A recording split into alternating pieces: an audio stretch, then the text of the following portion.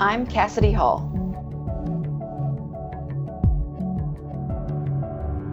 I am Kevin Johnson.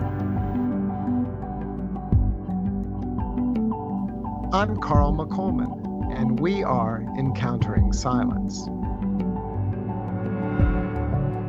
Encountering Silence is made possible by listeners like you. Please visit www.patreon.com/encountering-silence. That's patreon.com/encountering-silence to learn how you can be part of the circle and share in our efforts to bring silence into our all-too-noisy world.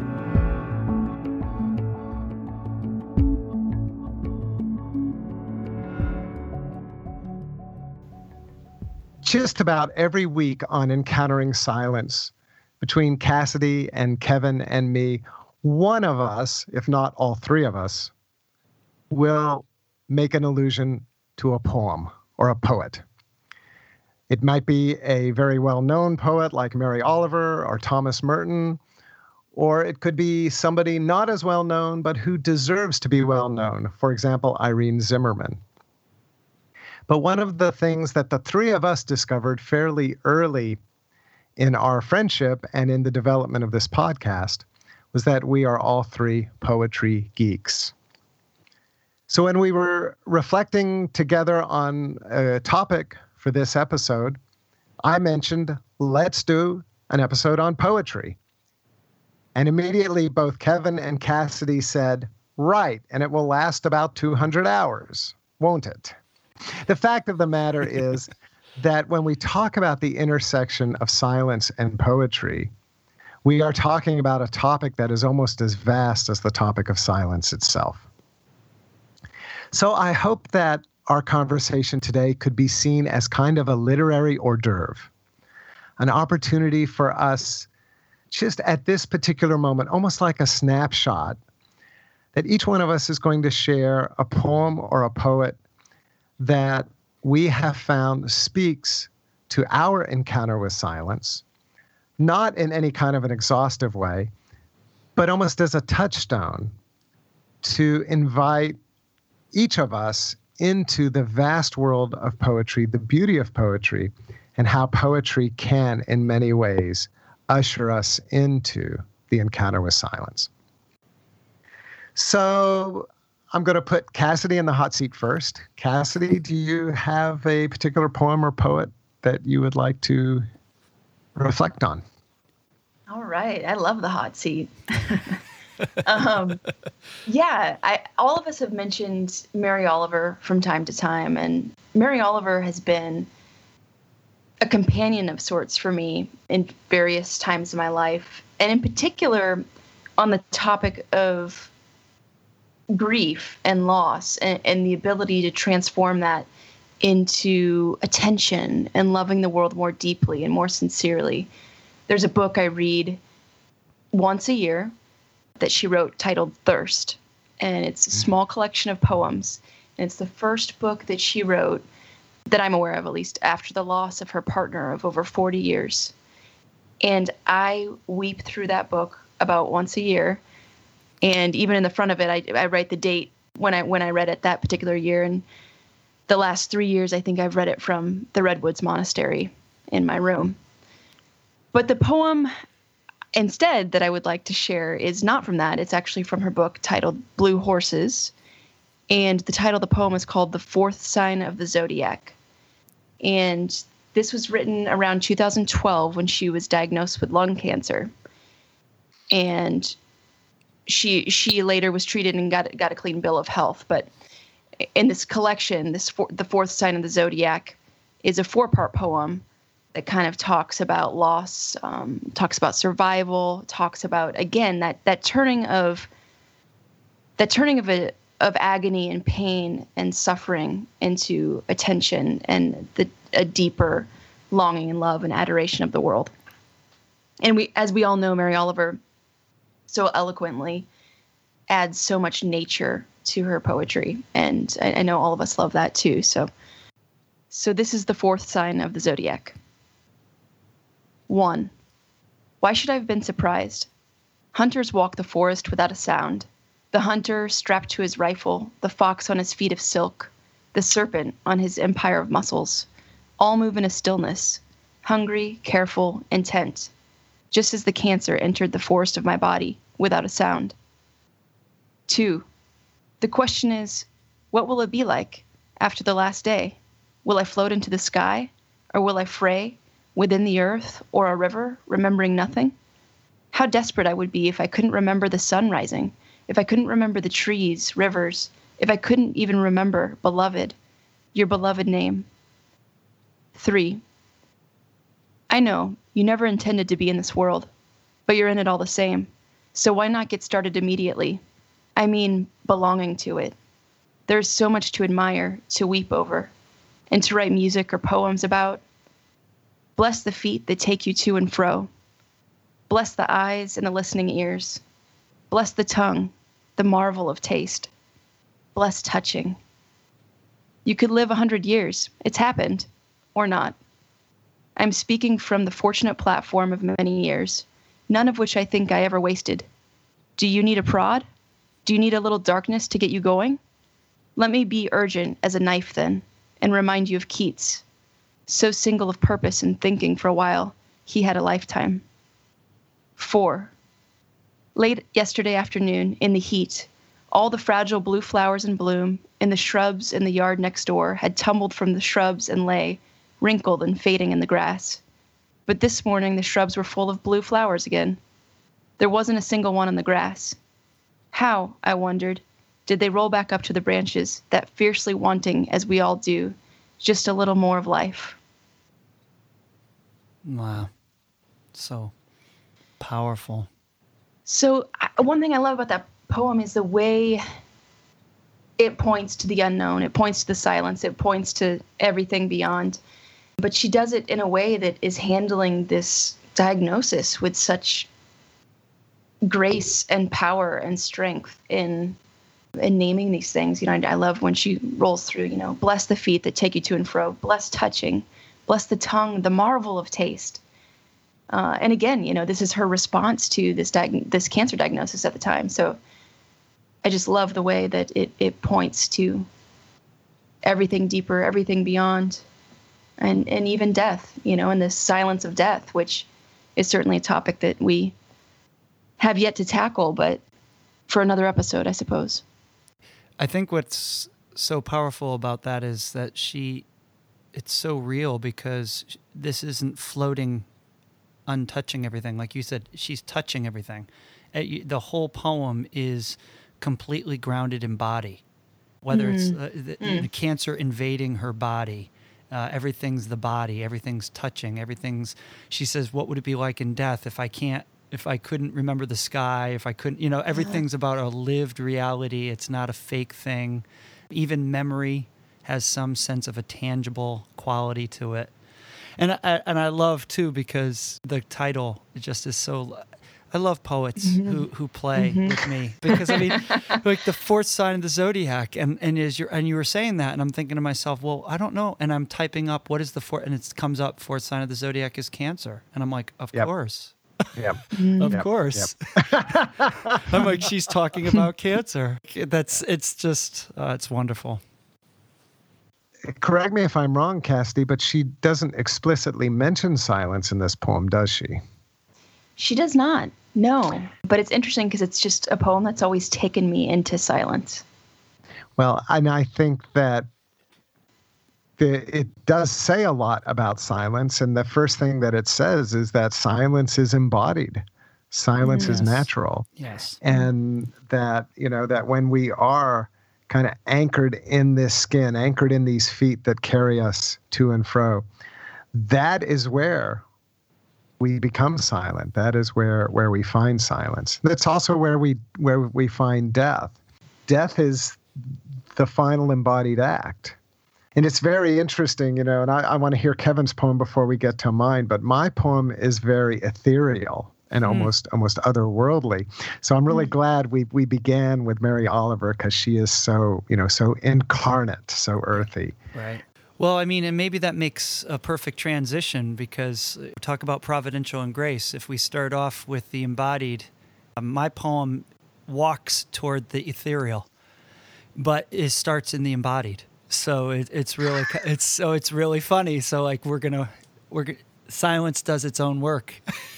Silence has sifted its way into our poems. My poem, when we decided we were going to do this topic and we said we're going to do poetry, we've talked about poetry before on this podcast, as you said before. We've had episodes about it. At least it's in each episode, or we've had something very specific about it. So to hear us talking about this snapshot, the snapshot that popped up for me today, as soon as we said we're going to do this poem came to mind. And the poem is Utopia. And it's by a Polish poet. It's a Polish poet who won the Nobel Prize in Literature in 1996. And I'm going to butcher the Polish, and I apologize to all the Polish people. But the name, as best as I can say it, is Wisława Szymborska is the name of the poet. Wisława Szymborska. Wow. So this is the poem, Utopia. Island where all becomes clear, solid ground beneath your feet. The only roads are those that offer access. Bushes bend beneath the weight of proofs. The tree of valid supposition grows here, with branches disentangled since time immemorial. The tree of understanding, dazzlingly straight and simple, sprouts by the spring called Now I Get It. The thicker the woods, the vaster the vista, the valley of obviously. If any doubts arise, the wind dispels them instantly. Echoes stir unsummoned and eagerly explain all the secrets of the worlds. On the right, a cave where meaning lies.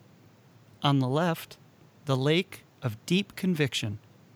Truth breaks from the bottom and bobs to the surface. Unshakable confidence towers over the valley. Its peak offers an excellent view of the essence of things.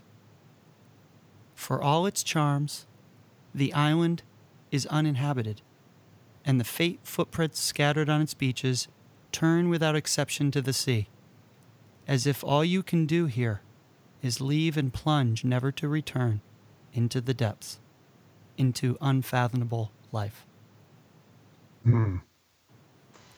Wow. And so this poem is, I always come back to it because it's if you see it on the page, it's wonderful. All the capital letters of like the tree of valid supposition is all capitalized. The tree of understanding, the valley of the obvious, the lake of deep conviction. And the name of the poem is Utopia, which means nowhere. And so there's no such place where there's complete conviction and complete truth and everything's ordinary and organized and everything, that no one lives here. It's uninhabited, and that we turn to the sea. And where do we go? We go into the sea, and that's into unfathomable life. That's really the true living, not the place of certainty, but the place of wonder and doubt and unsurety. What was the line? The thicker the woods, towards the beginning. Vaster the vista. Yeah, so at the beginning is the thicker the woods, the vaster the vista. And then there's a colon. And what's the vista? What's the vista you're looking onto? The vaster the vista. The colon is the valley of obviously. Yeah. I loved that line. Oh, that's just great.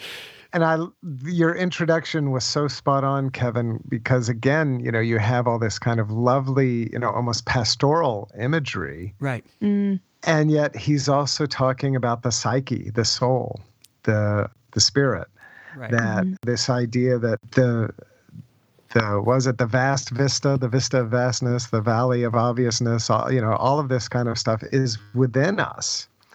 And the certainty, the not knowing, whatever it might be.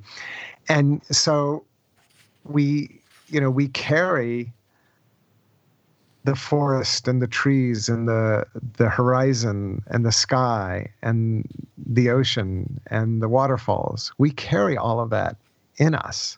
Right. And that in that carrying, and we can talk about, we have the encounter with nature, with a capital N, and then we discover that nature is within us, and then that nature forms us.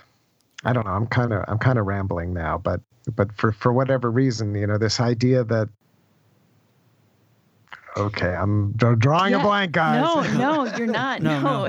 And you're drawing a blank because you're hitting it spot on, and it's taking you to that place. Silence. Yes, exactly. And the embodiment in nature and our natural, as Maggie Ross says in Pursuit of Silence, our natural milieu. Like, right. Silence it's just so organic. Right. And so all these beautiful natural ways of, as Mary Oliver talked about, being in the body, and as I don't know how to say your poet's name, Kevin. It's Wisława, and it's a woman. Wisława is a female. Okay. So and how she began to take that and move it further into the mystery and further into the unknown.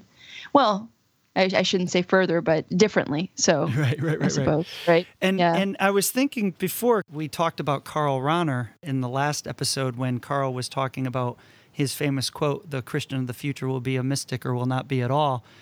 And Karl Rahner, in his book, Foundations of Christian Faith, which is this, talk about the opposite of poetry for a moment. It's completely systematic. It's completely philosophical and deeply jargon-like. But he's a Jesuit, and he is trying to get at this mystery. And what's really funny is the way this poem ends, where everybody leaves the island of certainty to go off into mystery, swim in the sea of mystery.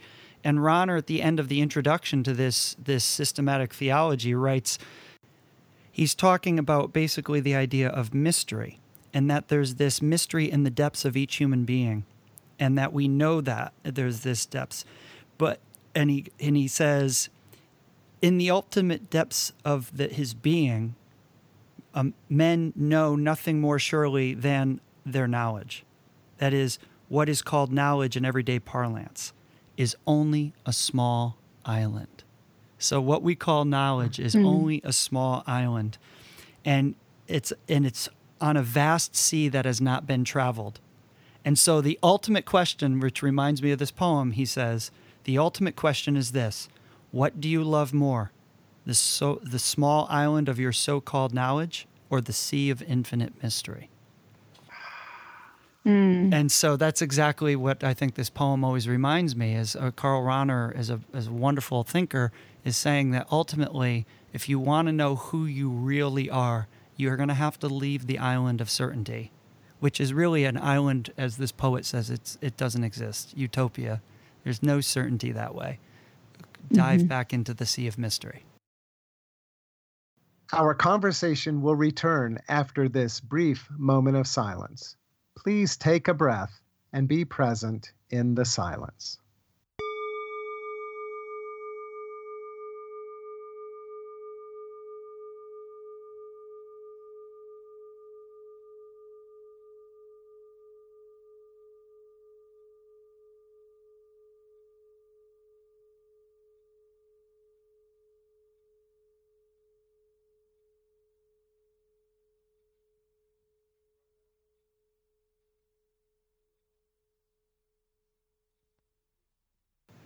Which reminds me of Thomas Aquinas and the idea that everything he wrote was but straw. Exactly.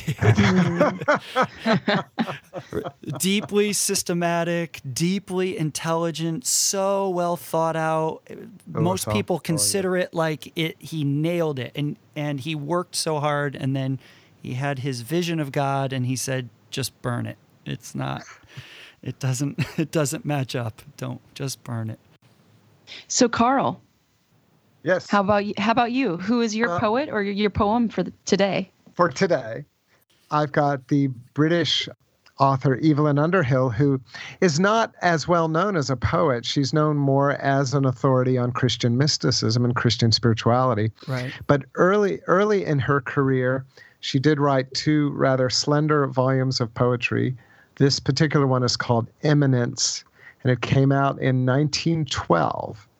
So it was just a year after her most well-known book, her book on mysticism, was published. And this poem is called Supersensual. When first the busy, clumsy tongue is stilled, save that some childish, stammering words of love the coming birth of man's true language prove, when, one and all, the wistful, seeking senses are fulfilled with strange, austere delight.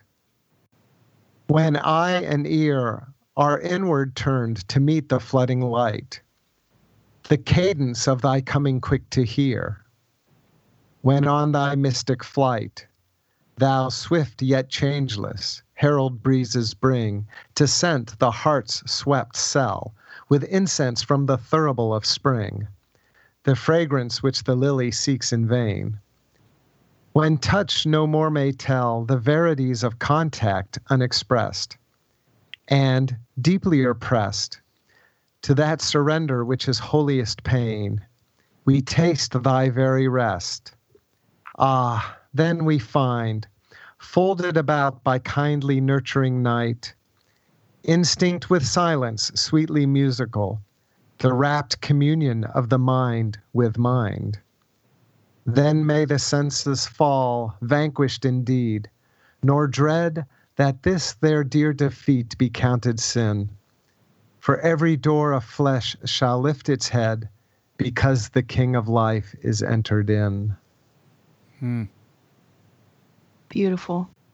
The first time I read that, I thought it was very Neoplatonic, that it was kind of the flight from matter. Right. But I think she's too clever for that. I think the title of the poem is a pun, because I think what she's saying is that the mystical life is almost paradoxically the flight from matter and the flight to matter. Exactly. You know, and the thing is, you know, this volume of poem is called Immanence, a book of verses, and the first poem in the collection is Immanence, which is one of her best known poems, but the last poem in the book is Transcendence. So even this entire collection of poetry is kind of holding that paradox together. So this idea that silence is embodied, and yet silence is paradoxically also immaterial. That, you know, sound, that there's an energy to sound. The vibration of sound is a form of energy. And we know today, thank you, Albert Einstein, of the essential unity between matter and energy. But then silence takes us to a place, I mean, absolute silence, and we know there's no such thing as absolute silence, at least not on this side of eternity. But silence takes us beyond the energy of sound, beyond the vibration of sound. So there is a transcendent quality to silence. Right. And yet there's no perfect silence, just like, you know, or if there is, it's like absolute zero. There's no life there. Right. So to encounter silence, to experience silence, to encounter silence implies embodiment, implies materiality. So it's this interesting kind of time before eternity, matter before emptiness, spirit before the divine, before the silence of eternity. I don't know. You know, immanence before transcendence. Immanence before transcendence. I agree. I think what happens here is there's a lot going on, but I get the sense, I completely agree with your read there of that poem and what she's doing. And you were saying, I thought this poem was Neoplatonic, and I always laugh all the time. I was like, Neoplatonists aren't Neoplatonists. Like, I find it's funny, like, we label something as bad, like, don't be X, and like, don't be Platonic. And then you read Plato, and the critique you're giving Plato, I'm like, Plato's not doing that. Like, that's a caricature of his work. And it's the same thing here. I think there's a very good, careful thing. I don't want us to have this flight away from the body.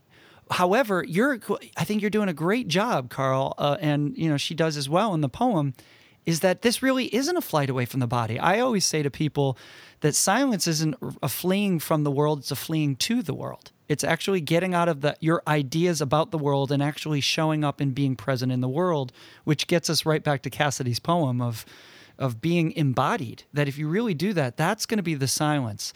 And for me, it feels the word transcendent is problematic just because it makes it sound like you're leaving something behind. When really, I love, again, Cassidy brought it up before from Maggie Ross's her comment in Pursuit of Silence. It's really all it is. It's a shift of awareness, a shift of consciousness away from self-focus and my words and my ideas. That drops away. And then you're deeply embodied. You're in the world. You're encountering somebody face to face. You're with that animal. You're with the wind. You're with the music, whatever it is. And that feels like something else. It's a shift. You've transcended yourself and you've gone over, but that doesn't mean you've run away from the world. You're actually present to the world for the very first time, whereas you were trapped in your head before, talking to yourself about the world. Here's my problems. Here's my this. Oh, I love the smell of that. And you're having all this conversation. Drop the conversation and just be with the world. That's what I loved about all these poems seem to have that. Even my poem is don't get trapped in the world of certainty. Drop it and go swim in the sea of unfathomable mystery, unfathomable life. Go there. Yeah. So often I realize I'm reading poetry right when I am unable to grasp it. Those moments where your mind is boggled, just like we're all saying, it takes you into the silence. But I'm sure you guys have found yourself also reading poems and you just kind of start laughing. Yes. And you're reading it right. But another quick note I want to just kind of bring up, and maybe even read one of these at the end, but I recently read Jan Richardson's book of blessings called Circle of Grace. Okay. And she has a couple other books of blessings. And, of course, John O'Donohue has, books of blessings and whatnot. In fact, one I'd like to read is called For Equilibrium, a Blessing. But anyway, sometimes it's nice for me to read these, which I also view as poems, but these blessings in a way that doesn't quite take me to that mind-boggling space, but kind of offers a sense of comfort in a different way, if that makes sense. I think they can still take us into the silence when there's not something entirely mind-boggling about them. But even in this John O'Donohue poem, there are some things that kind of make me snicker a little bit. So... Let's hear it. Yeah. Okay. So it's For Equilibrium, a blessing. Like the joy of the sea coming home to shore, may the relief of laughter rinse through your soul. As the wind loves to call things to dance, may your gravity be lightened by grace. Like the dignity of moonlight restoring the earth, may your thoughts incline with reverence and respect. As water takes whatever shape it is in, so free may you be about who you become. As silence smiles on the other side of what's said, may your sense of irony bring perspective. As time remains free of all that it frames, may your mind stay clear of all it names. May your prayer of listening deepen enough to hear in the depths the laughter of God. I always just love that one. It just means so much to me, and it's mind-boggling in a different way. It's beautiful in a different way, but all of these are.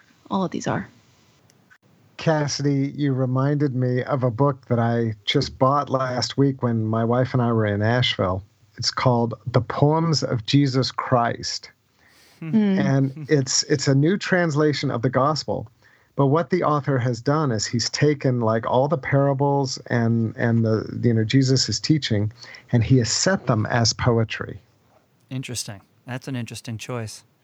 And so it's really just flipping through it. I haven't really perused it yet, but just flipping through it in the bookshop. A shout out to Malaprop's bookstore in Asheville, which is where I bought it. All right. It's a wonderful independent bookstore. It's like Christ's words really, really come alive. And so, for example, the dilemma of two masters. No house slave can serve two masters.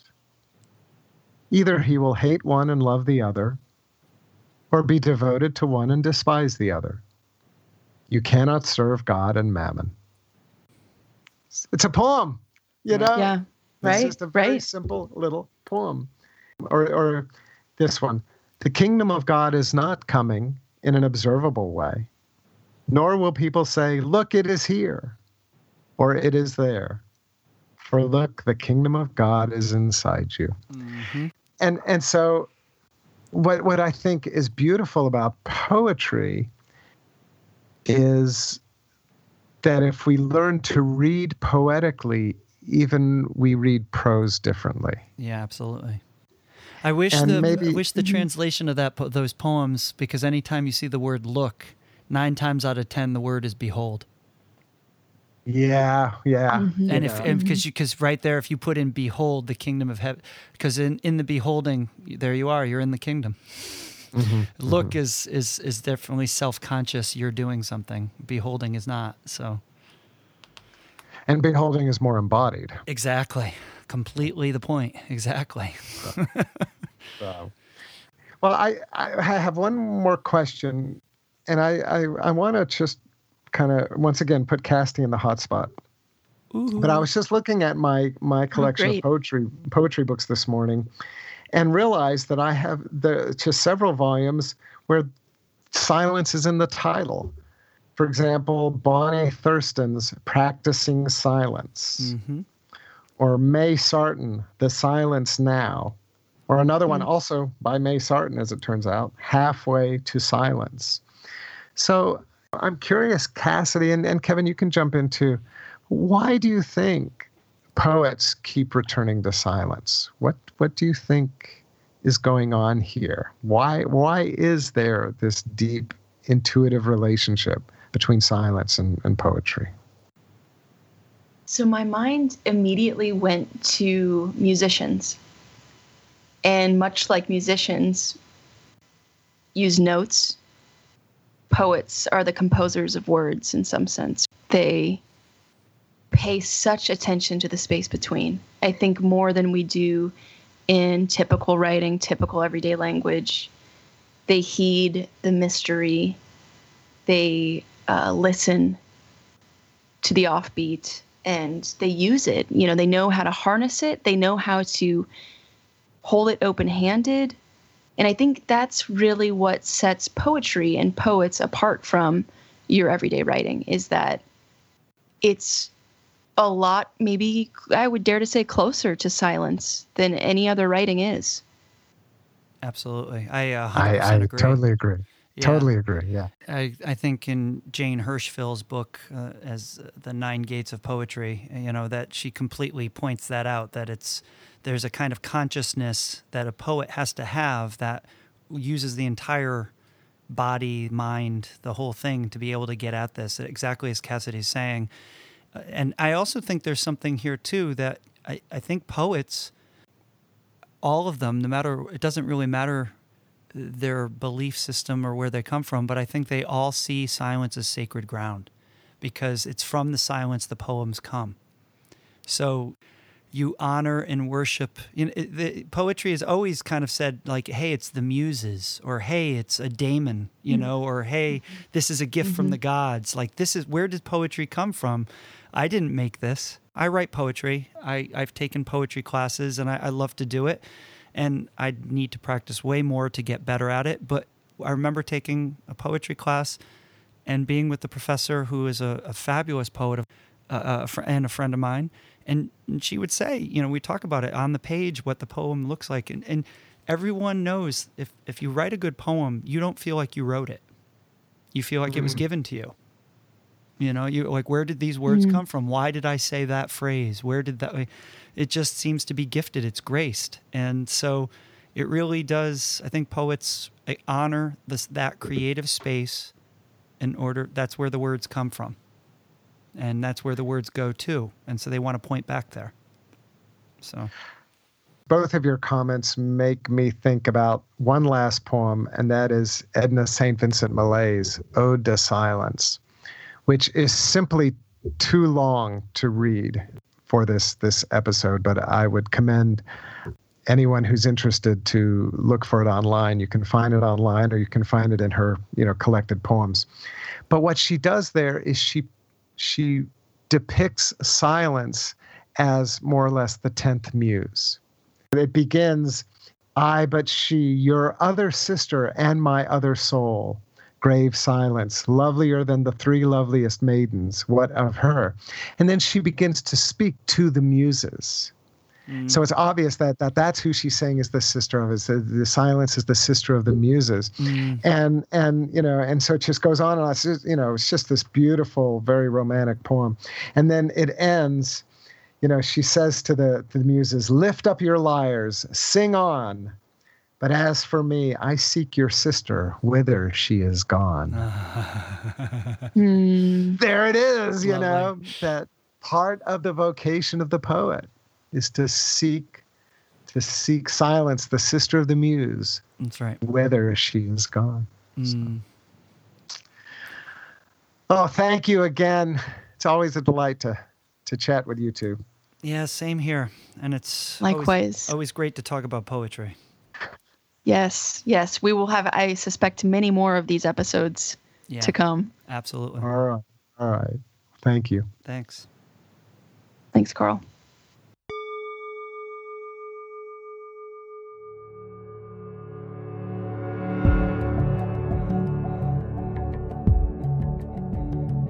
Thank you for listening to the Encountering Silence podcast. If you enjoy our ongoing conversation about the beauty of silence and its meaning in our lives, please subscribe to our podcast on iTunes, Google Play, or at our website, encounteringsilence.com. You can subscribe to our email list at our website. Connect with us on social media, on Twitter at Silence Podcast, or on Facebook at Encountering Silence. And please visit www.patreon.com/Encountering Silence. That's patreon.com/Encountering Silence to become a patron of this podcast. Your financial support will allow us to continue creating new episodes and spreading the message of how vital silence is to our social, spiritual, and physical well-being. Thank you.